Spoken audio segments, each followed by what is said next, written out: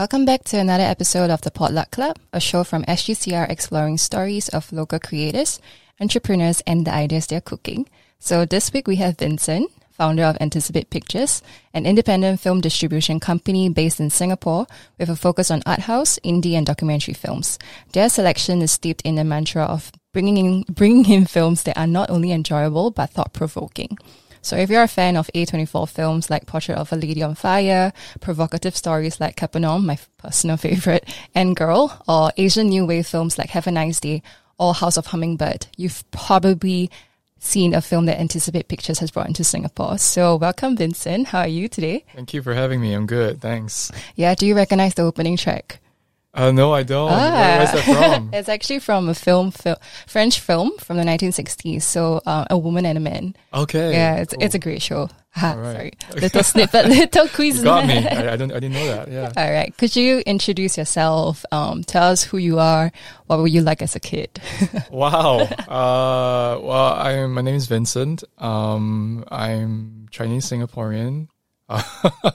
I'm from here. I grew up here.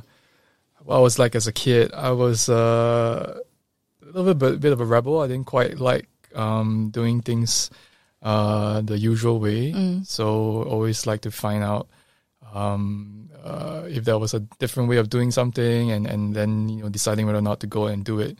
I think it's in the genes. I think my dad used to be a little bit of a rebel himself. But anyway, so yeah, at about the age of 14, my dad came back home with a cachet, a bunch of I think 10 to 15 DVDs. Oh wow! And he claimed that his friend needed to get rid of them. And as I looked through this stack of DVDs, there were films like Spartacus, the Stanley Kubrick Spartacus, Requiem for a Dream, in the original US edition DVD, and also a film that I didn't quite know what to make of it at first, but then would grow to be quite effective. There was a DVD in there called Vanilla Sky. I love that film. Yeah, you did. Yeah, by Cameron Crowe, and it stars Tom Cruise and Penelope Cruz. But what I didn't know was that it was actually a remake of a Spanish film. But it was Vanilla Sky that I put in my DVD player first, and I watched it, and just sort of blew my mind as to all the feelings I felt at the end of that. So it takes a film like that maybe to sort of show you a little bit. I mean, I always loved films growing up. I've loved films like Liar Liar, the Dumb and Dumber series, Alien, the first Alien. That was a real treat when I was growing up. But Vanilla Sky was the one that showed me what films can really do, can really impact you and make you think about living and life and so on, and love. That from that film, of course the next film I watched was Requiem for a Dream, and that can really. Can we swear on this podcast? Yeah, go ahead. Okay. That Requiem for a Dream really fucked with your head, especially if you were a 14-year-old boy going to secondary school. You've been watching our Jack Neo films at the point. Requiem for a Dream really showed me drug culture. And of course, that film is also known for its editing, and it also showed me the power of editing. So I got really interested in this medium, and I really started to explore it. At the same time, I was also into, as all good teenage boys are, into like metal. So that also helped to supplant a little bit of that alternative, exploration. And then after JC, I decided I wanted to go make films, thinking that I had a lot to say and a lot of life experiences. And then I got into NTU and a bunch of another film school in the US. And then I decided to go to the US to study, and then I realized I didn't want to make films anymore. Yeah. So I got to distribution. Yeah. What I realized is that I don't necessarily have the I don't really have the life experience or the wherewithal to make films. I wasn't. I was learning how to make films on set, and it was a very good school I was at. And so I was filled with all these people who were very passionate about making films. I realized I didn't quite share that passion with them as much. Instead, I was going to the cinemas in Los Angeles, but I was based then, to watch all kinds of films, classic films, indie films. Los Angeles being the epicenter of culture in the world. Of course, some would argue New York City, but for the movie industry, it's Los Angeles. And so that's how I spend most of my weekends, just watching films. I would sit. I would start my day at 10 a.m., which is the earliest screening at the ArcLight Hollywood, and then I'll have popcorn for lunch, and then I'll sneak out to watch to have burritos for dinner, and then come back, and I'll end my day at 11 p.m. watching about 5 films. Wow, every day. For on the weekends when I wasn't like actively having to finish my my homework or whatever.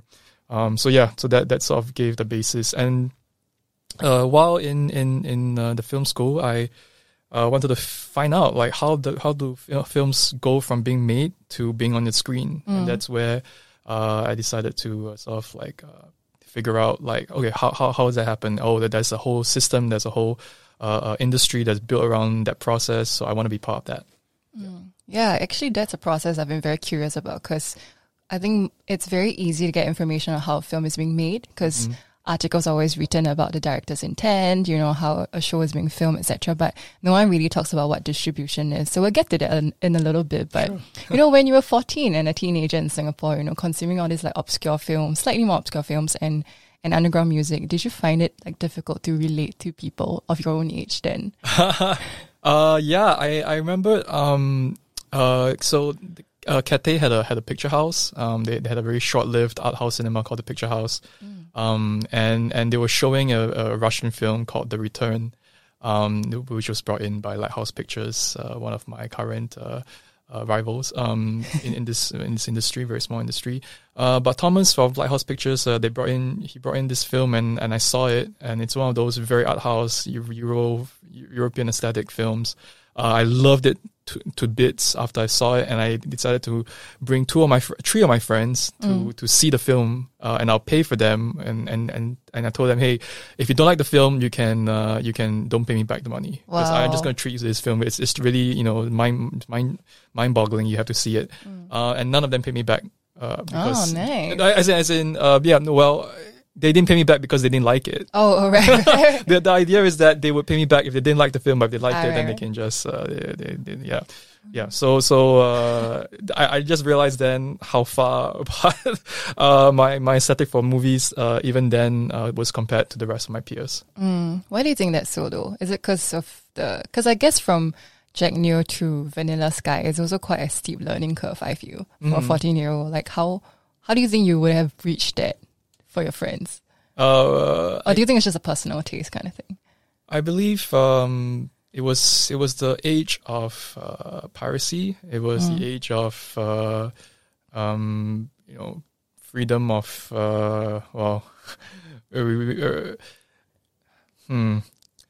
It was when torrenting was actually coming of age. During the 2004 to early 2010s. Music was being shared through P2P software.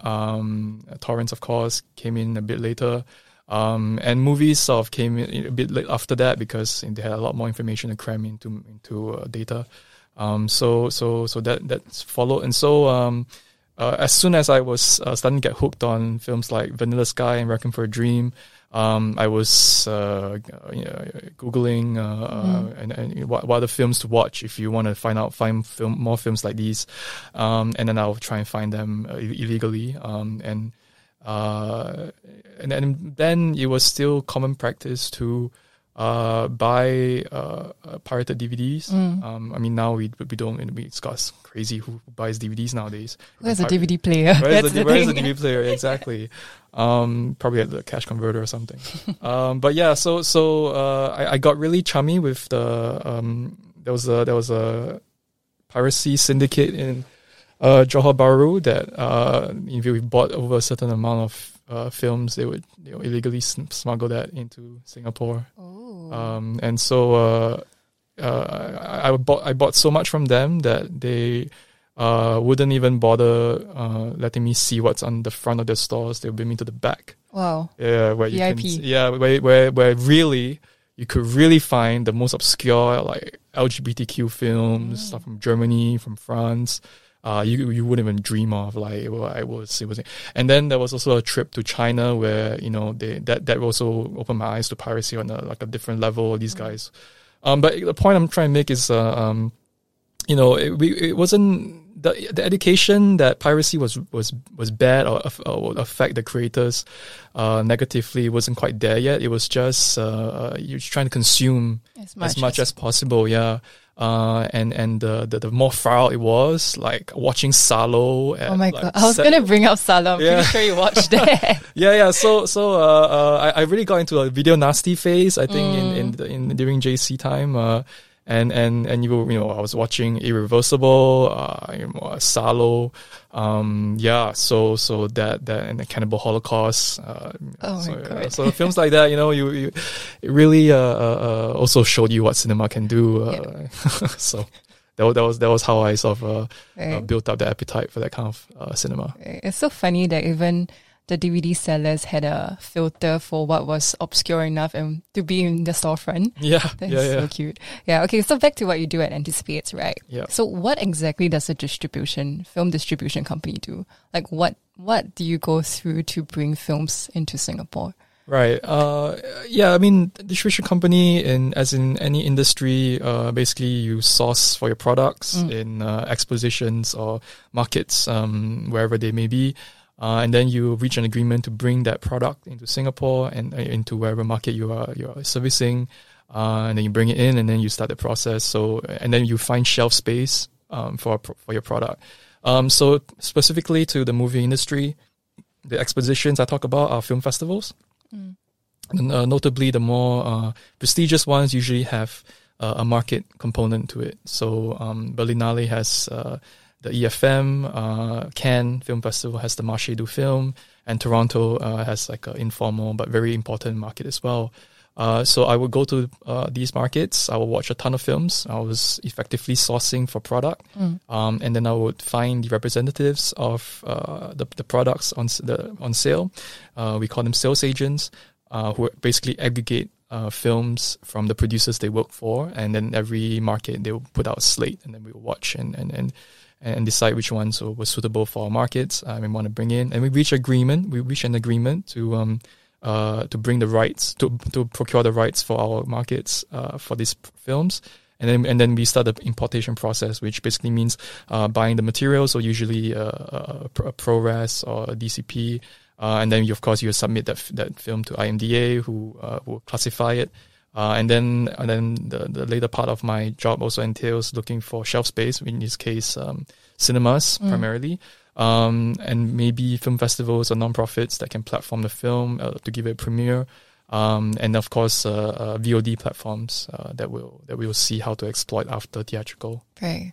That sounds like a lot of work for a one-man distribution company, right? Right, yeah. How do you manage, like, it's been 5 years and it's only been yourself? Mostly, yeah, just me. I'm thankfully supported some over the last few years by very enthusiastic marketing managers and interns, and now I have a graphic designer who I keep on retainer. But yeah, it's mostly me. Yeah, it's crazy that 100 years ago, I was reading a book about the history of film distribution, and there used to be like armies of people that would service every part of this, because back then films were in reels, film reels. A typical film would be 4 to 6 reels if it was 120 minutes long, and those things are heavy. And now a film can be delivered digitally. So there will be a secure FTP server from somewhere, and then you would just download it from wherever it was, from another country. You can just download it in Singapore, and then so it's gotten a lot easier. The process is still the same. It's just it's really the Internet of Things. It's incredible. And because I guess you are sort of the anchor of all the films that you bring in. You go through the viewing process, you decide what films to bring in, right? How would you describe your personal taste? That's one. And then do you think that has sort of influenced the selections that you bring in? Yeah, definitely. I was always into European art house, so that's sort of the first kind of genre I gravitated towards when I was thinking about what to focus my energies on. And it helped that not many people were looking at it. For good reason. European art house is still still the hardest product to sell in terms of films in the Singapore landscape. So I just happened to really love European art house, so I went into that. And of course, not forgetting my love for English language independent films. Of course, the word independent is very, do you consider Wes Anderson film independent? Not really technically, because it's supported by Fox, but okay, but sure, it's that kind of a film that would exist outside of your mainstream taste. So there were a lot of very good English language independent films coming out from places like Sundance, and nobody was really picking them up. And so I made it a point to also want to incorporate films like that in my lineup as well. And also, this is actually quite unique for my company. I think we are one, if not the only company in Singapore that does feature documentaries. So at around the turn of the last decade in 2010, 2011, a remarkable number of very amazing documentaries were being made that were feature length. And back then, nobody really thought of documentaries as anything beyond the Discovery Channel kind of, like March of the Penguins type stuff. But there was like The Act of Killing, there was Look of Silence, film feature documentaries really pushing a genre that nobody was really looking at. And so I decided I want to incorporate those as well. So, but yeah, the documentaries have been the hardest things to sell. More so than Art House, European Art House, actually. Really? Yeah, because most people, there is sort of a core audience here, cinephiles here that would go to the film festivals or an embassy-backed national film festival. But feature documentaries nobody quite knows where to place them.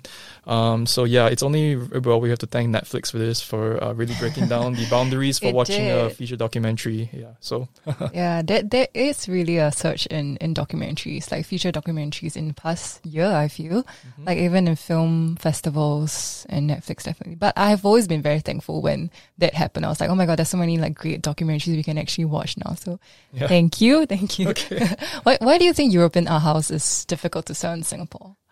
Is it because of the relevance of stories, the way it's being shot? Because I think European art house has a very distinctive look to it, and a distinctive like narrative arc and everything to it, which I personally really like. But yeah, I wanted to hear like, why do you think it's difficult to sell? Like, why is it for a fact difficult to sell? Yeah, I think most people. I think they think of European art house and it's like, oh, suddenly it's an aesthetic that is different from what they're used to in Hollywood, which is like the 3-act structure. Yeah. There is the setting up of a character, their space, and then something happens to them, and then they go on a journey, and then there's a climax where they have to renounce something from their past or be forced to change, and then they do, and then it's like the denouement, and then it's all resolved at the end, and it's mostly happily ever after, which is kind of the classic 3-act structure, which also exists in European art house films. But it's the aesthetic of the long takes, the static shots, the foreign language. The subtitling, subtitles are not a big problem in Singapore, but they are in many parts of Europe. Even Italians won't watch a film in German if they can help it. They would rather have it be dubbed. So even in Europe, there is a inertia to watching films not in their language, even though they're the only country that speaks Italian, for example. It's a nationalistic kind of mindset. It might be. It also could be a remnant of a film industry that has sort of always just accepted dubbing artists as part of its process of distributing a film from another language. But yeah, so thankfully we don't have that issue in Singapore. People do watch films with subtitles. But yeah, it's really the aesthetic and the fact that they may not be a nice feeling payoff at the end. But I would say that stories from Europe or anywhere else in the world, Africa, South America, they're pretty much you can find elements of them in Hollywood films as well. It's just maybe the aesthetic might put some people off. Right. And I think people just are a bit scared to feel like they don't get something. And then they feel stupid. But that's also kind of the point. Sometimes you just you can't always walk around feeling like you know everything. Exactly. Yeah. So I mean, like for example, this show, the Potluck Club. You invite people from various local companies, and it's beyond just music. It's carpentry, it's print, and now it's film. And hopefully your listeners would enjoy listening to the experiences that we collectively bring. Because we need to be exposed to things that are outside of our own little bubbles. That's why I feel art house cinema has that power to stage an intervention in your life if you allow it to. Yeah, I actually find personally for me, the experience of film watching, it doesn't stop after you step out of the cinema. I actually especially enjoy the part when you research on the film after you watch it. Like, especially if it's films you don't understand. And you go, oh, okay, this is what the director meant to do. This were all the like Easter eggs that were in it. This was, what they intended you to get out of it, which I find that learning process a lot more interesting. Because it gives a lot to discover. So that's for me. Like, I feel that's a whole experience, especially for European. You're a minority, I think, because many people prefer their films to be, pet and very understandable, and nobody has it's an escape from most, for a lot of people, the medium of film. Maybe not for you and me. I mean, definitely there are days where I go, okay, I just want a very straightforward film. But, of course. So I read somewhere when you first started Anticipate, a lot of mainstream cinemas didn't buy into your film. Like, they still don't. They still don't, really? I see a lot more in like Cathay, like a little bit more. Like, okay, maybe I'm optimistic, but have you ever thought of moving on to doing something else during that time? When they say no? When it got so hard, to push through. I think even back then, the projector was also saying no, which is kind of funny to me that they would avoid playing my movies. But thankfully those walls have come down. And what were projector playing then? Like blockbusters? No. They were always doing independent films, but they were also acquiring their own films. I see. And so maybe they didn't quite want to play another competitors' products on their screen. But whatever it was, there was a bit of a inertia from them as well to play films that we brought in. So the first couple of years, Anticipate, it was pretty tough because we bought all these films. We had Tony Erdmann, we had The Square, we had The Killing of a Sacred Deer, and those didn't play at the projector. I'm like, you've got Colin Farrell and Nicole Kidman in a Yorgos Lanthimos film, a Greek weird wave director. You're not playing that. Why at the projector? Why not? Okay, whatever. The walls came down, I think, with when we had the film MIA, Tangi Maya MIA. There was a feature music documentary about the pop star, and that played fairly well. It didn't play like gangbusters, but it played fairly well, and then that sort of opened the floor up. But prior to that, I was always four-walling. It's a practice where I rent a small cinema. So before projector, it was at the small cinema at the Arts House, and we would rent it, and we would also buy the film to show there. And that was burning the candle at both ends. It was really expensive to do both at the same time. So I think if I had to maybe four-wall for another month or two, I would have gone out of business. I would be doing something else. But thankfully the projector came through, and they've really been the only one consistent place, which is kind of saying something about how limited kind of spaces are for physical spaces are, not just for film, of course. We can talk about music and so on, but for movies, particularly this kind of movies, the projector is really the only reliable place where you can go, which means they are guaranteed an audience base, but we will never know if there was another cinema that played this kind of films, would that audience grow, and would I still run into people now my age and younger who don't even know what the projector is.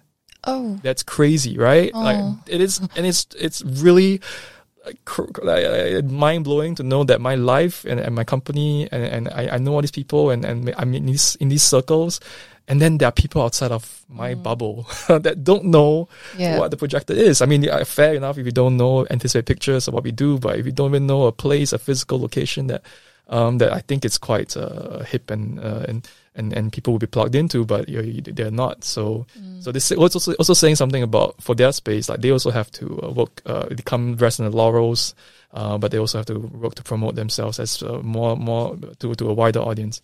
But yeah, so if and then with some of our higher profile titles recently, like in Capernaum, we tried with GV Golden Village, which is the biggest theater circuit in Singapore. But then we stopped after that film because the terms that they asked us for were just I was losing more money than I was making when I was playing at GV. Wow. And then so we stopped that. We tried something at Film Guard.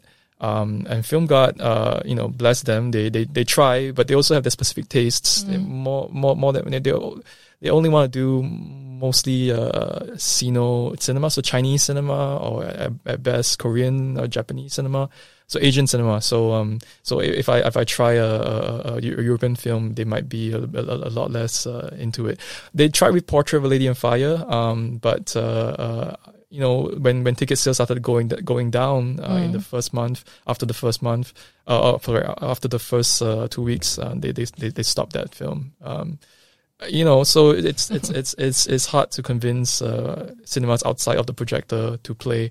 Now we have the AFA, which is Oldham Hall. They have an Oldham Hall. They don't own the hall, but they rent it, and they will focus on Asian cinema. So now we when we have an Asian film, we ask them if they want to play it as well. But yeah, so thankfully there's alternative spaces like that coming up. It's still not enough though. That's great. Yeah, but I totally get your point about being a bubble. Because I think within our bubbles or within people we know, you hear about projectors so much that you go, hey, that's just the place that everybody knows about. So that's a little bit shocking. But yeah, I think it's food for thought, I suppose. And how do you break out the bubble to keep growing that market? Yeah. So would you say this initial inertia was the hardest thing for you in this 5 years? It was. I think the first couple of years was really tough also because my investor was kind of like, what's going on? You're just bleeding your money and you're not making back as much as, of course. And then, back then also I was naive and I was overpaying for a lot of films.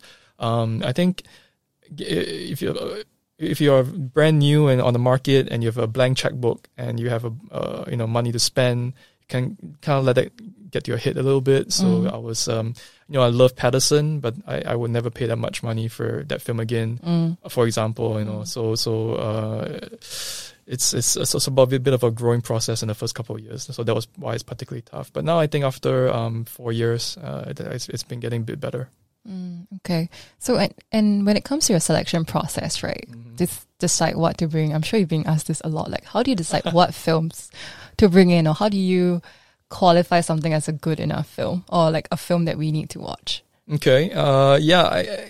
There are many factors. I think the first must be the, oh my God, drop everything because, my mind has just been blown. So, to give an idea of my day-to-day at a film market, so I travel to 3 film festivals a year. I go to Berlin, I go to in February, I go to Cannes in May, and I go to Toronto in September. This is in pre-COVID, of course. And I spend about 10 to 14 days at each market. And every single day of those 10 days, I watch something like 5 or 6 movies a day in the cinema. Wow. Yeah, and so it can get pretty tiring. By for example, the 7th day, and I've watched, maybe my 35th film of the market. So when the oh shit, drop everything film comes by, is when even if I'm watching my 36th film for the market, like I can still be energized by this director's vision, this director's voice, the story or something about it. It's just making me like, oh my God, this is going to be the next big thing. That's when I know that this film probably has a chance should be acquired.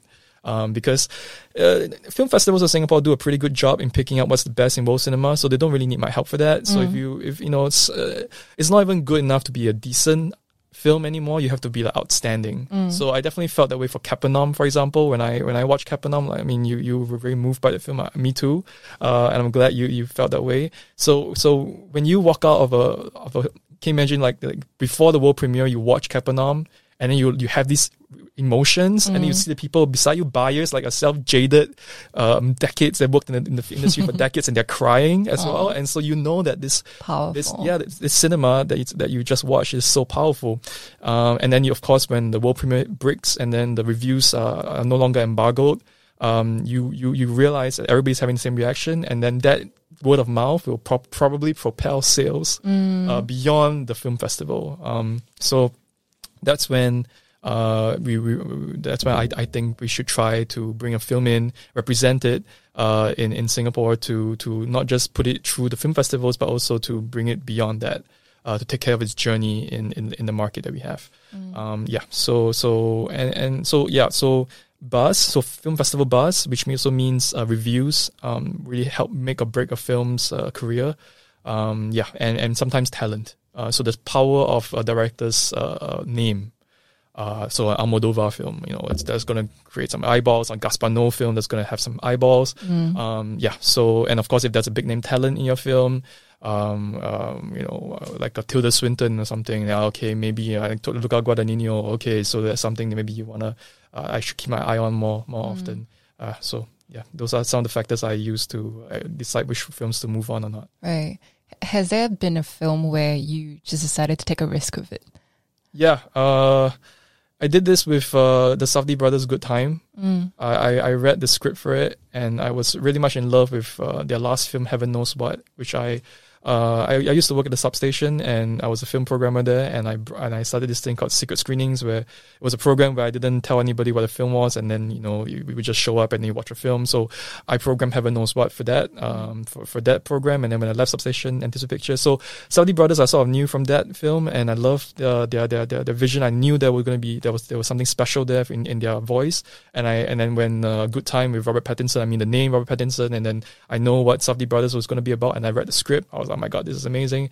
And so just based on the script, I bought the film without having seen a frame. Wow. Yeah, and then when it premiered at Cannes, I saw it, I was like, okay, this is exactly what I thought it was going to be. Yes. And then we did the film. Wow. So that was a film I took a chance on. And a couple very. I try not to pre-buy. Pre-buy meaning you don't see the film before you make an offer. But that was one film I did it for. Yeah. Was the reception as good as you hoped it would be? Well, this is the days where before projector came in to play my film. So I was forewalling it at a good time. I mean, in the Arts House, and so it didn't make back the money. I lost quite a bit on that. But I'm still proud that we did it. Yeah. Were there films that you brought in that was surprising for you in terms of the reception, whether it went exceptionally good or just really, really bad? Yeah. Sure, let's go both ways. Exceptionally good. For Sama, which is a recent documentary we did about the Syrian refugee crisis. I mean, through the eyes of a mother. So that film, I thought, okay, I had that same visceral emotional reaction I had after Capernaum, and I saw For Sama. I was like, oh my God, this film is making me cry. I mean, so I made like a really low offer in that. And of course, the sales agent never gets an offer from Singapore. So she's like, okay, take the film, great. And so when I brought it here, and then it sort of like went like gangbusters. I think people. The thing about art house cinema, and this is why major cinema chains don't do my films, is because the cinema that I bring in is really hard to sell on the first weekend. Yeah.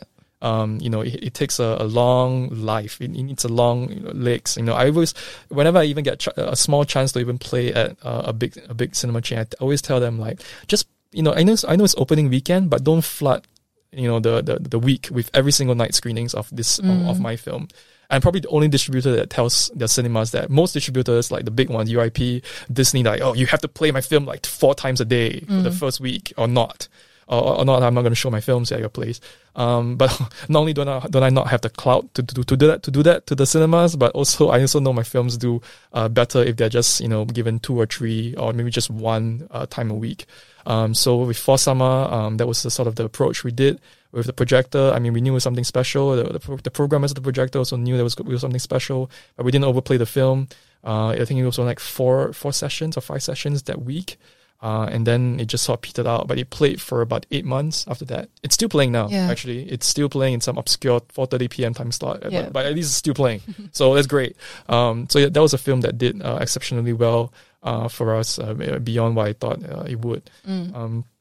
Films that did really badly. I mean, it's kind of unfair to sort of talk about the films my first 2 years, because I mean they were great films, but just because they were not played at the known cinema, I mean I was playing them in some small cinema at the Arts House that nobody knew about. So it's kind of, yeah, maybe that's why, you know, I lost a lot of money on Patterson or Tony Erdmann. I think there was an LGBTQ film called Girl. It's a transgender film about a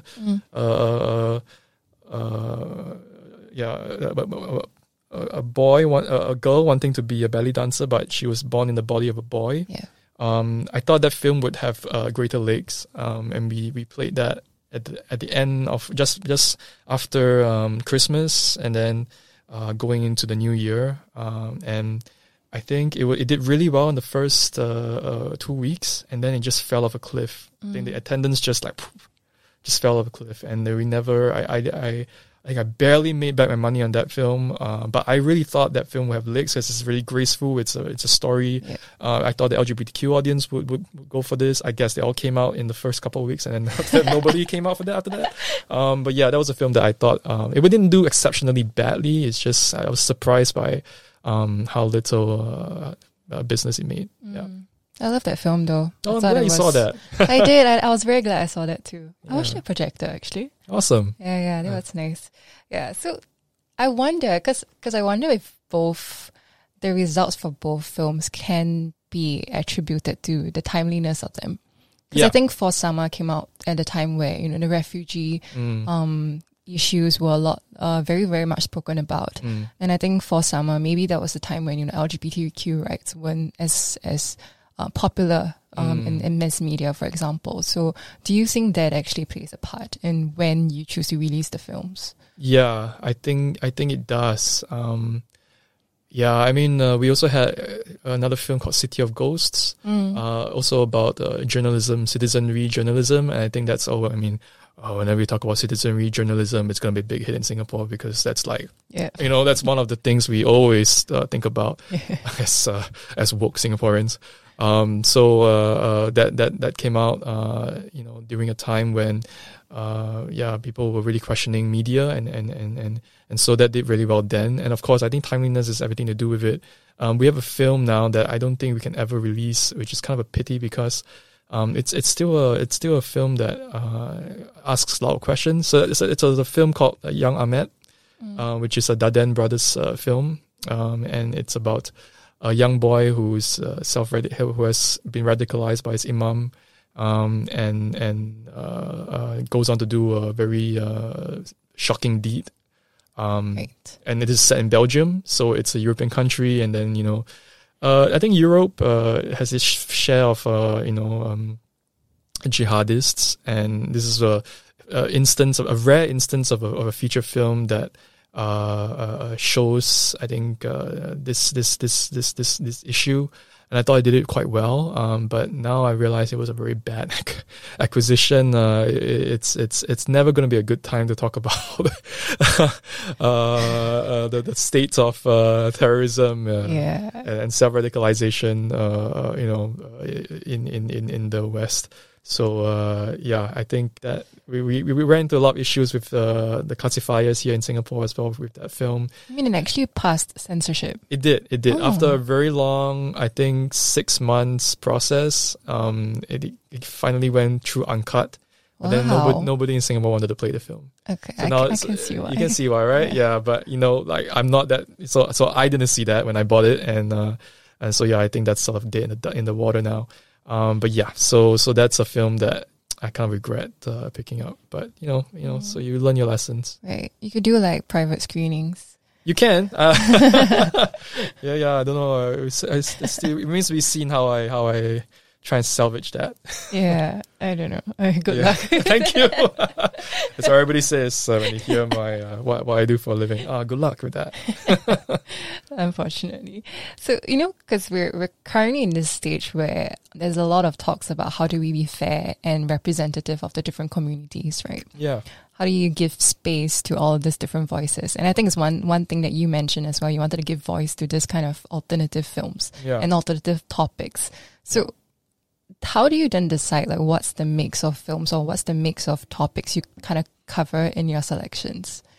I mean, well, first of all, I think I've always come from a place of, I know I'm the most privileged class of Singaporeans. I mentioned sometime earlier that I'm Singaporean Chinese. I make that assertion because I know that I'm privileged. I've given all the opportunities. I'm not subject to being racially discriminated in this country, and I'm always hyper aware of that. In fact, even more, especially since I've been away from in another country, and I have been discriminated against. So I sort of get a taste of how, and that was only 5 years of my life. I can't imagine people in Singapore facing it for their whole lives.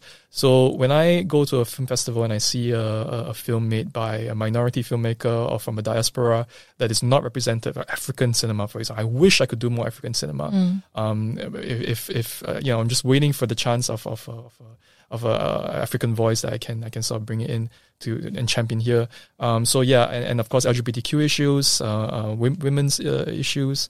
These are all topics that if I think that a film gives voice to something that I am not privy to and people should hear about, then that film would rise up more to the fore of wanting to. Yes, I need to bring this film in. Absolutely, yeah. Right, and I think a big part of, I guess, what you believe in is that by exposing people to all these alternative films, you are educating them on different topics. You are sort of encouraging conversations about these things. Yeah.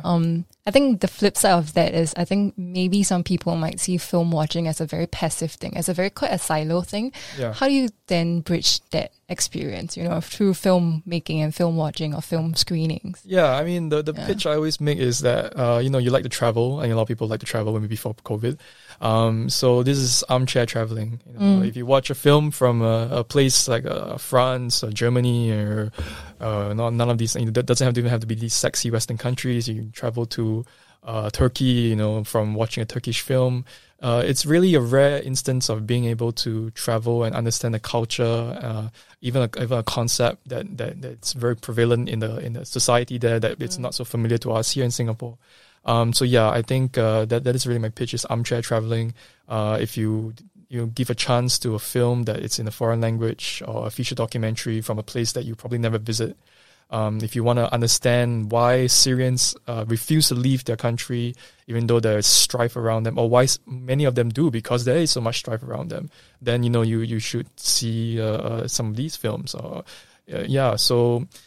mean, a lot of people like to escape with their entertainment choices, but I argue that at least through the films that we represent, entertainment can be enlightening, can be interventions in your own life to bring light to certain issues. So if you give it a chance, you might be surprised where that journey takes you. That's nice. Armchair traveling. I'm going to remember this term. Okay. So I guess when you first started, a lot of the Singaporean films or the films that were screening around us were your typical Singaporean film, or typical shows that we grew up watching, right? Sure.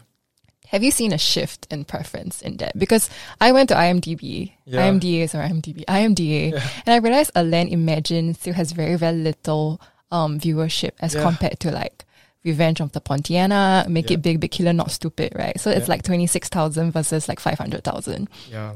But would you say that's actually a radial progress from where we started? Everything's relative. It's better now than it was in 2010. In 2010, it was better then than it was in 2000.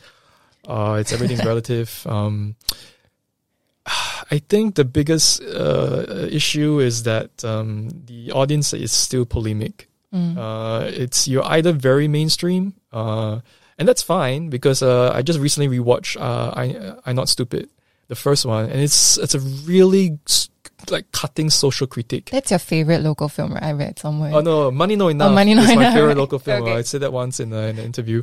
But yeah, I just recently rewatched I'm Not Stupid, and it was really cutting, criticism in a very, very entertaining fashion. And so it, mainstream films can be incisive, but also entertaining. And traditional storytelling. But on the other hand, you've got people, I guess I used to be in that camp as well, where we just go for the most obscure, hard to access, just because, we feel like, we are so, the cultural elite, we're so intellectually involved in this long take. Yes, I'm watching Chai Ming Liang. I totally get why this camera is not moving. I'm watching this guy's face for like 7 minutes. So there's also that audience, and that's great. I mean, those are the most adventurous. These are people who go to SIFA. These are people who go to all the underground film screenings that happen at people's houses. So but there's nobody in the middle, I feel. I think that's the issue. So when Chris Yeo released A Land Imagined, that definitely played very well to the latter group, the cinephiles who really glommed onto this kind of aesthetic. Yeah. But it sort of left the mainstream audience a bit cold. And I think IMDA has to do something about this. It's one thing to just throw money at filmmakers, but it's another to develop your audiences. Education, yeah. And they've really dropped the ball on that, I feel, on educating audiences, because if your audience is not open or receptive to watching films like that, even if they're from a local filmmaker, people are not going to watch a film just because it's a local filmmaker. Yep. People are going to watch a film whether or not, based on the synopsis, it sounds interesting. Yep. So there needs to be more to be done for developing the local community to extend their appreciation for films beyond just the MM2 made stuff. So what do you think can be done? Or how do you think one can keep up with the diversity of films out there? For someone who's not in your world or whatever, someone doesn't even know what SIFA is, for example. I think it's really tough. I would just say that the demographic for my films over the years, I realized, is 18 to 35, 60% female, 40% male, right. And usually some form of tertiary education, and then so these are the group of people that really go to and seek out alternative experiences, not just in movies but other things as well, music, substances, and so on. But then we sort of lose them at like the 30s. I think that's when I'm 32 this year, and I sort of see that sea change happen. I think it's when your 20s were great for like all that experimenting stuff, and then now you're in 30s and you just want to do your 9-to-5 job and have enough money in the CPF for your BTO, and then I have 2 hours at night, and this is before your baby comes in. Before that you have maybe 2 hours to yourself and you maybe just want to watch The Office or something, right? So so that's when we start losing these audiences. I don't know.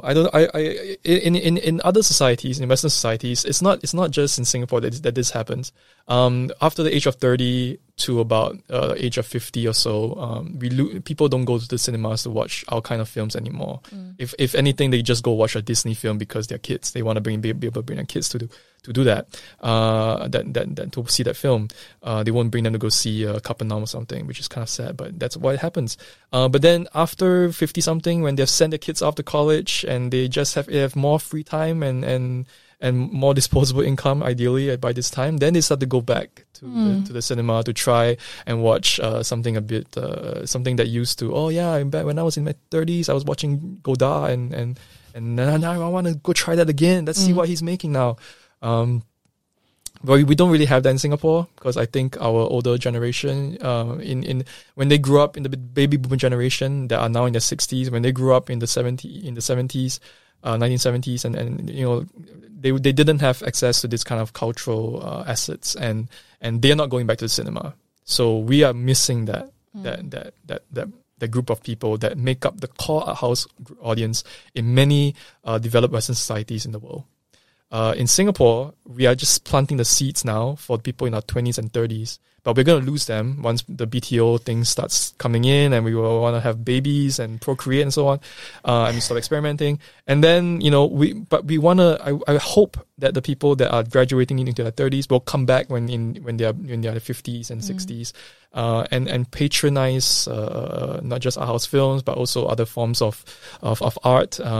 But can Anticipate Pictures last that long, 20, 25 years until I see that return of my 30s generation back? I don't know. That remains to be seen. You might need successors to get to that point. You might need to plan your successors. We can space them out so that I don't go bankrupt by then. But it's I'm not indispensable, and I'm very I'm bullish about my prospects in this industry, but I'm not unrealistic too. There may be a point that Anticipate Pictures will not survive, and then we'll go bust because I made 1 or 2 or 3 or 4 bad investments in films, and then I've lost all my money. No, but you know what? Yeah. At least for me, like if Anticipate is gone, I hope that there are enough seeds being planted already of good films, and people have seen my stupid orange logo at the front of every film. Like, what's this freaking so bright? It's orange, and it's like I think of it as a palette cleanser. Oh, it's just okay. We're just gonna wipe out your synapses with just the orange, and then you can go into the movie. You might not see that orange logo anymore, but somewhere out there, just know that Vincent Quek is trying to bring in good cinema somehow. Grateful for that. Okay. I think you mentioned that in France, schools actually give students a list of films to watch. Yeah. And I guess it crosses borders, right? It's not just like French films, which I thought was super interesting and a great way of actually introducing alternative films to people. Yeah. I wish we can do that in Singapore, but actually, why not? Why not? Because MOE is very pedantic.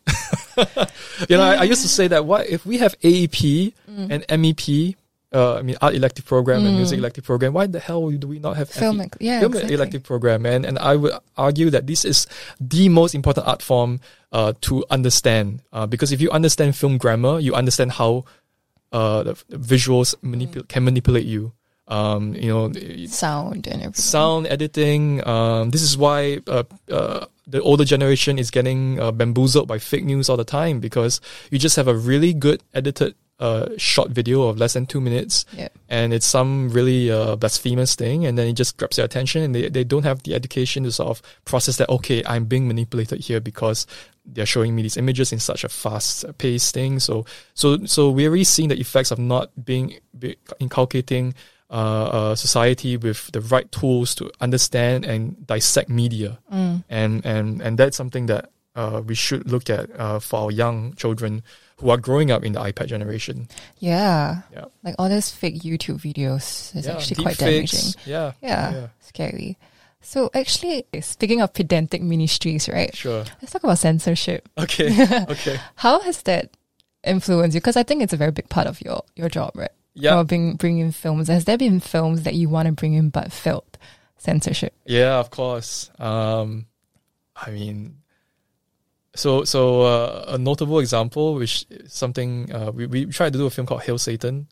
It's about. I'm pretty sure they saw the name and they're like, no thanks. No, my investor also asked, why are you trying this film? What? But if you see the documentary, and it's a really good documentary about the Satanic Church. It's actually a dissection of freedom of speech and organized religion, which is something that people still get sensitive if you try and criticize organized religion, especially in Singapore. I thought that was a really good. It's a good film that brings out these arguments in a very thoughtful and balanced way. And the film doesn't feature any anything that might, full frontal nudity, not really, incitement of violence against other religions, not really.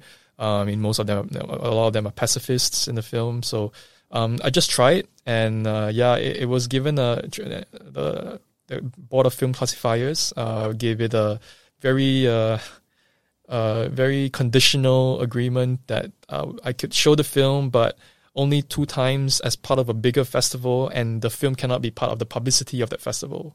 Oh. So it's something like really specific to that, Okay. and I was like, it's not gonna fly. Yeah. I mean, I'm not. How many film festivals do I have to make up in order to release this film? And so I had to go back to the sales agent, unfortunately, and say, like, I'm sorry, I really can't do this film. Can I have a refund? And we annulled the contract. So it was okay. But there were, of course, other films in the past. For example, I tried to do a film called Anti-Porno by a Japanese provocateur filmmaker called Sion Sono. And Anti-Porno was part of the Pink film series that Nikatsu tried to bring back. Basically, it's a really short film, but the rule was that you had to have like a sex scene every 5 minutes. And Anti-Porno was an entry in this series that the director actively tried to criticize the porn industry of Japan by empowering the women in the film towards certain ideals, but still conforming to the rules of the genre. So I thought it was very progressive, and it was a very a film that I should try to bring in, because nobody else would try to bring this film probably. And so I told the sales agent, like, look, I'm going to try to bring this film to pass my classifiers, but I'm 90% sure it's not going to pass our classifiers. Because there was a scene where a woman uses a strap-on another woman, and I think that falls under deviant sexual behavior. So, and I was right. I mean, that didn't fly at all. So we tried with films like that. And Hail Satan was one of those things. Right. I was actually surprised Climax made it.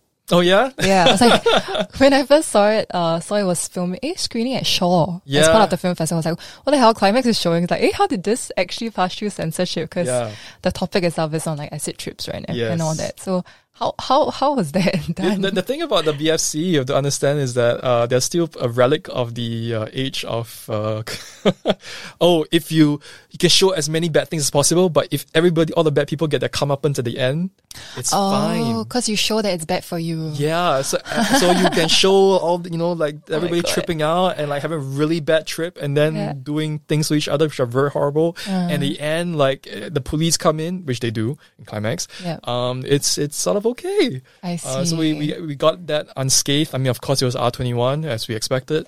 But that was a film that. I see. I should have guessed. Yeah, I was really surprised. I was like, wow, I never expected. Because I first read about Climax when it first released. And I was like, oh, I really want to watch this because it just looks like visually so stimulating, right? Yeah. In the back of my head, I was just thinking it would never make it in Singapore. So I must like torrent it off somewhere. Yeah. Good job. Now you know. Yeah, I mean, sometimes I also think like, oh my God, if I don't try this film, nobody else in Singapore is going to try this film. Yeah. And I thought Gaspar Noé has a small audience here. So we tried that, and then we got it passed. So that's good. Nice. Yeah. It's quite an exciting film, actually. Yeah, and it's going to come back soon. Oh. In some way. I can't say now, but it will come back soon. Yeah. Okay. Looking forward to it. Okay. So let's talk about COVID, of course. Yeah. So how has COVID infected you? Because I think you guys tried a lot of different things like virtual home parties, video on demand, etc. Like how has that worked out, or has it been an uphill struggle for you guys? Uphill struggle, definitely. We tried the watch party thing. I think we were one of the first people to do watch parties. So Bu Junfeng, the filmmaker of Sandcastle and Apprentice, he got wind of the fact that cinemas were closing at the end of March, and in the space of maybe 3 days, he decided he was going to try and help anticipate by doing a watch party for Tony Erdmann, which was our very first film we ever released. So with the success of that, it's like 20 people consistently on the line, but with the success of that sort of watch party, Amanda Lee Cole, a writer, she wanted to do the same, but for another film of ours called Portrait of a Lady on Fire. Yeah, which by that time it was kind of a bona fide hit for us. But we were forced also to put it on video on demand pretty soon. Because of the closure of cinemas. So we couldn't quite exploit that as long as we wanted to in cinemas. But Amanda came in and she did very gracious to do a watch party for Portrait Lady in Fire, and she tapped into her own network of contacts. Yeah. And I think we had like maybe 130 people consistently tune in to the IGTV. And IG Live, I mean. And so, yeah, I'm forever grateful for Amanda and Jin Feng for wanting to do that out of their own hearts. We didn't pay them to, do any to do that at all. But yeah, we really appreciated that. But the thing with watch parties is, so once we did that, and then a lot of organizations started doing watch parties as well. I realized that by and large, you have to have a really good reason why you're doing a watch party. So that either means you have a really strong speaker or host, or you have a really good guest, someone that people want to hear from. I mean, otherwise it's just going to be just you and your friends.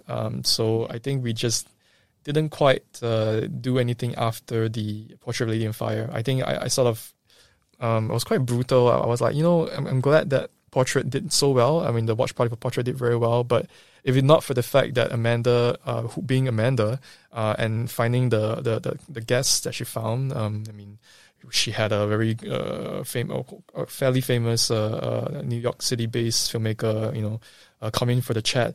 We wouldn't have that kind of numbers. So we won't. I told. I mean, there were various opportunities to do other watch parties for other films that we had, but I sort of turned them down. I said, we need to find people good enough to justify a watch party.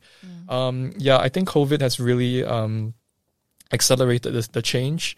If the movie industry is if the movie industry is some people would say it's a zombie industry now because all the good writing is on TV, and it's true, all the good writing is in TV because Hollywood let them go. So. Yeah, and this COVID has just accelerated that change.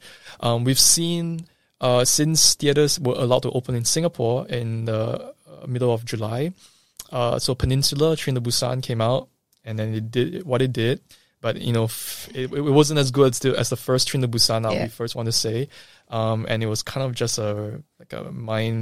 like mindless roller coaster ride. Zombie show. Yeah, it's like it's a zombie. It was not even like a good zombie show. It's not like Romero stuff. I mean, not even putting in that. But it was just like a kid driving a car in the movie most of the time, right? So that film didn't quite have a lot of substance other than the fact that it brought some big screen spectacle. So that didn't, blow CJ's mind, I'm sure. And then, of course, Warner Brothers were eventually forced to release Tenet, and they tried that. But, I mean, now we can sort of look back and say that Tenet wasn't as good a film as people wanted it to be. Controversial. I mean, I'm sure there are detractors and people arguing against that, but it shows because I think Warner hasn't broken even on that film, I mean, the global box office is something like 200 something million at this point, and they're still yet to open in maybe 50 more markets. But if you think about the production cost of that film, it's something like 180 million, and then the cost to market it is probably double that. They definitely haven't made back their money, and I think it's also because the movie just didn't make sense to a lot of people who saw it without subtitles. So I couldn't. Right, and of course Mulan. It was the next big screen experiment, which is also sort of a dual thing because the rest of the world had it on PVOD, on the Disney Plus platform, which we don't have here in Singapore yet. So Mulan went to cinemas here in Singapore, but as soon as the film hit platforms worldwide, everybody said it sucked. Yeah, there was actually more hate to it than... there was more hate to that film than anything good. So you've got... So, okay, I remember drawing these three examples because these are the biggest three films that have opened since the lockdown sort of lifted and in cinemas. And I'll be the first one to admit that the film industry is very, very privileged. We are allowed to open our cinema halls before ballet, before opera, before plays, before music, public, performances of concerts, Cinemas are allowed to reopen, and we have three opportunities to try and bring people back to the cinemas. But because of the films, I guess that were played, it's still seen as we are struggling. The movie industry is struggling. Right. So that's not the kind of story we want to tell people. But that we have to be really upfront with the fact that it is like that. We just had three not very good films that came out, and this is how much it made. But we are going to squander the goodwill that people have in the cinema experience, if you keep releasing bad films like this. Nobody's going to go to the cinema. Obviously, everybody wants to just stay at home and torrent and like do buy a black box from Lazada. Yeah. So this is why we are losing people to the cinema, because we're playing bad films, we're making shitty films. And then, the argument is that these films were made before COVID, right? And then we were sort of writing off the fact that, people will still turn up at the cinemas, even if it's a bad film, as long as it's enough explosions in this. $180 million worth of explosions, people will still come and see the film. But this is now after COVID. People are really choosing the time they want to be in public and want to be in a shared space and enclosed space with other people. And if these three are the reasons why we should go back to the cinema, then I don't think a lot of people are going to be convinced. Yeah, I'm like, bye, I'm out. Yeah, like I've tried 3 films, like Mulan sucked, Tenet sucked. And what was even Train to Busan? So I'm not going to go back to the cinema anymore. And that's when we start losing people. But thankfully, I think at least with the numbers I'm seeing from Projector, because we released 3 films at the Projector after COVID. Family Romance, LLC, The Kingmaker, and I think we will be releasing another film soon called Saint Francis. So the numbers for the first 2 films, at least, have been promising, even though they have been capped at like 50. I think if there's good films, people will still come out and see it, but we can't keep releasing bad films. Otherwise, we will spurn people from going back to the movies in theaters. Yeah, no more Tenets. Yeah, no more Unpopular Tenets, please. opinion, but no more Tenets. In this house, or is it? They've both watched it twice. Okay, I don't think they love it, but they're just like, never mind. Okay. So do you think video on demand is going to affect cinema going? Yeah. Because it's just so convenient. You can just I'm Definitely. still supporting Projector and Anticipate. Sure. I don't have to go anymore. So do you really think that's going to be a long-term impact? Definitely. Okay. I'll tell you, and I've been sort of prophesizing that the number of cinema screens, which is currently about, I think, 290 something, it's going to go down. I think particularly the circuit that the chain that will be hit most is Golden Village. Ooh. Because they are paying rent on every single one of those the big malls. Yeah.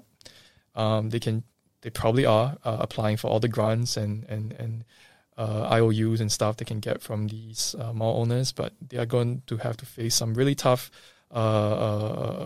decisions, and we're going to see the number of cinema screens go down. Right.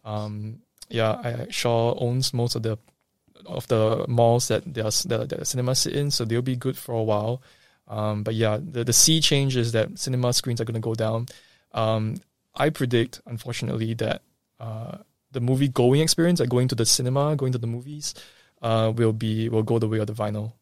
Yeah, because as we know, music has been. I already talked about like the death of with Apple Music and Spotify. Nobody's gonna want to buy CDs or vinyls anymore. But no, there are still a core passionate group of people who still buy physical media. For the movie and in the music industry. And I think that's going to be the case for the movie industry.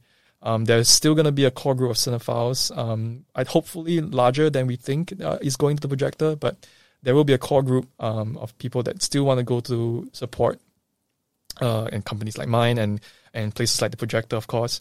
The major chains are going to have a lot of reckoning when their numbers don't return even after phase 3. I guess it's also kind of back to your point on education, on the different facets of film, right? Like you have to understand that going to a cinema is different from just watching it on your screen, because there's so much to it, like lighting, sound, and all of that. So which is, I guess, the same as vinyl, because that's like better quality for some pressings and etc. So hopefully people understand that in the long run and go support their local cinemas in a way. It's not, it's not as easy. I mean, what do Golden Village and Shaw and Cathay have in common? Do you really care which one you go to? Not really, right? Not really. Exactly. Timings. Exactly. It's just, one's blue color, one's mostly red color, but it's not, you don't really care. It's just a generic screen playing a generic movie. Those places are gonna die, like a very slow death, but they'll slowly start to fizzle out. But places like Projector hopefully will proliferate, and hopefully another few more places will come out like the Projector that offer that kind of like really concentrated experience that people, when you go out, will be guaranteed a good time at the cinema. I think those places would survive, have the best chance of surviving. Right. So if you're listening to this, those big cinemas are going to die anyway, so divert your money to Projector. Help the ones in need. Help the ones you can Help see. the ones that, would the one and only. Okay, don't quote me, anybody. So I'm personally very interested about these questions. What's on your film watch list? Because you watch so much films, so many films every day. Like, what's on your list that you haven't gotten to, but you're like dying to get? That I haven't watched yet, huh? Or Yeah. the films that I watched already, and is yet to come out. You can start with that first, and then you can go to that you haven't watched it. Oh, that I haven't watched yet, Yeah. but I'm dying to see. Or is that like impossible question because you've watched everything? No, of course not. At film markets, you're also given teasers of films that have yet to be finished, but you would like to that will be available soon. I think a film that I'm personally very, very curious about is a Leo Carra film called Annette. Annette. Yeah, Leo Carra is a filmmaker who last made Holy Motors. That came out in Cannes, and I was blown away by the film. And Annette is a musical that stars Adam Driver, among other people, and Marion Cotillard as well. And it was supposed to come out in Cannes this year, but of course with COVID it didn't happen. So we believe that it's going to come out in Cannes next year. So Leo Carra's Annette is something I'm dying to watch. There's a new Apichatpong film called Memoria that was already bought up by a very, very good US distributor called Neon. Memoria is, if you follow Apichatpong, who is a Thai director, he makes these very languid, very stream of consciousness Thai films, and so this is his next film. He's shooting it in South America, or he was shooting it in South America. I think he's finished it. So that was also supposed to come out in Cannes, but we haven't seen it yet. So that should come out next year's Cannes. Films that I've already seen that I think people I'm excited for people to discover it. The trailer dropped yesterday, but Lee Isaac Chung's Minari, I had the privilege to see that at a private screening at Berlin this year, which was the last market I attended. And Minari, it's a really special film, and I just saw the trailer yesterday, and it dropped. A24 is releasing that film in the US, so that's something to keep on everybody's radar. It's going to come, I think, in 2021, but you should definitely see that film as fast as you can. Wow, exciting. They all sound very, very exciting and very poignant in the storytelling. So, because I think you mentioned something, final question, right? You mentioned something about how important it is to also expand beyond your domain, expand beyond what you do every day. So what do you consume, or what do you keep up with outside of the film industry? Oh, TV. That's kind of similar though. You mean like outside of like media? Yeah. Wow. Okay, you can say TV lah, if that's... Oh, yeah, I can say TV. Okay. Yeah, so as part of... Okay, I used to be one of those people, right? They're like, oh, movies only. I don't watch TV. Yeah. In fact, the only TV show I really watched, it was The Office, and the US one. I like the UK one, but the US one I love. So that was the only one before COVID happened. When COVID happened, when circuit breaker struck, I started watching a lot more TV, and there's a really good TV series that I think more people should watch. I don't know how anybody can watch this in Singapore, but it's called I May Destroy You.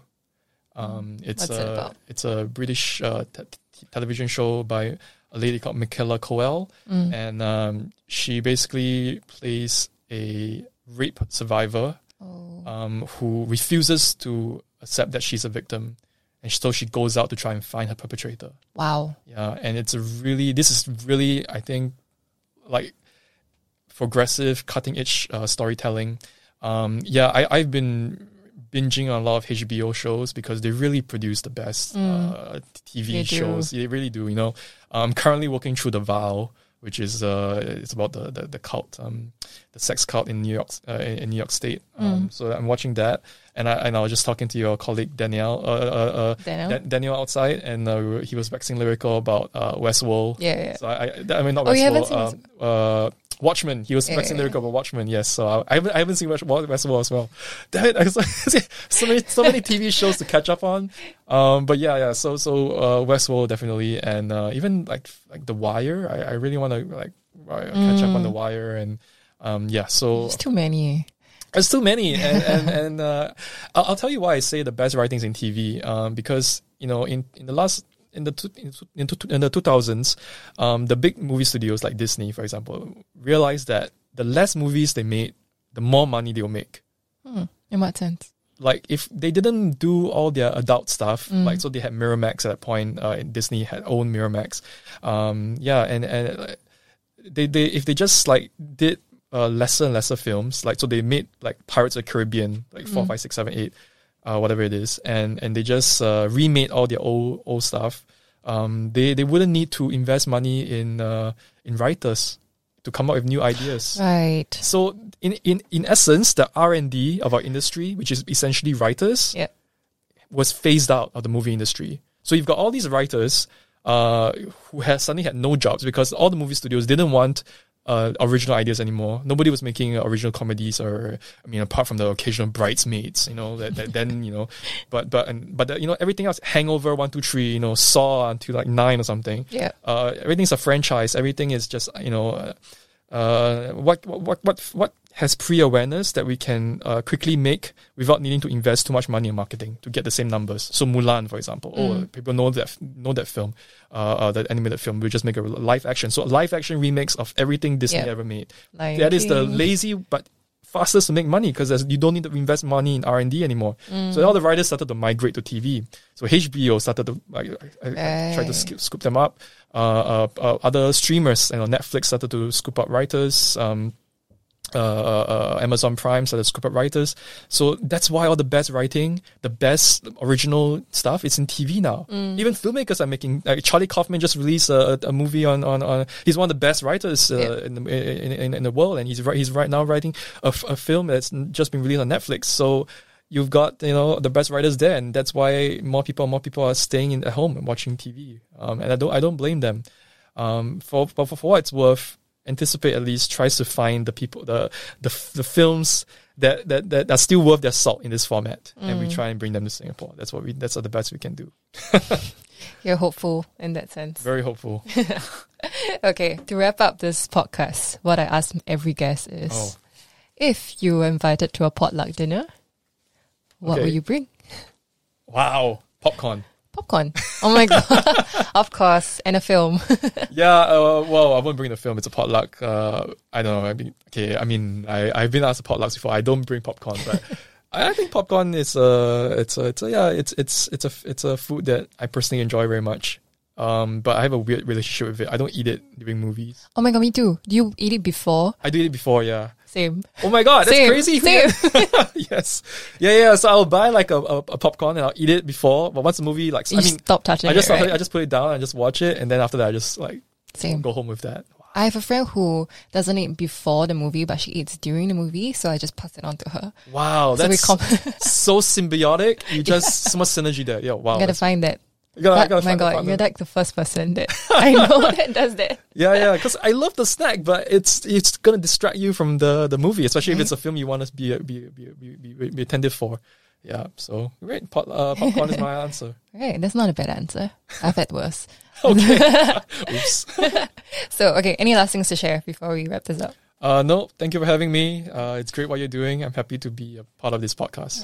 Thank you for being here. Thanks, Vincent. I really enjoyed our conversation. I'm glad you did. Yeah. Thank you, Huyen. Thank you. And everyone listening, this is also available on Spotify and Mixcloud. So thank you for supporting SGCR, and go support Anticipate Pictures and Projector. Okay. Thanks, everybody. Bye. Thank you, everybody. Bye-bye.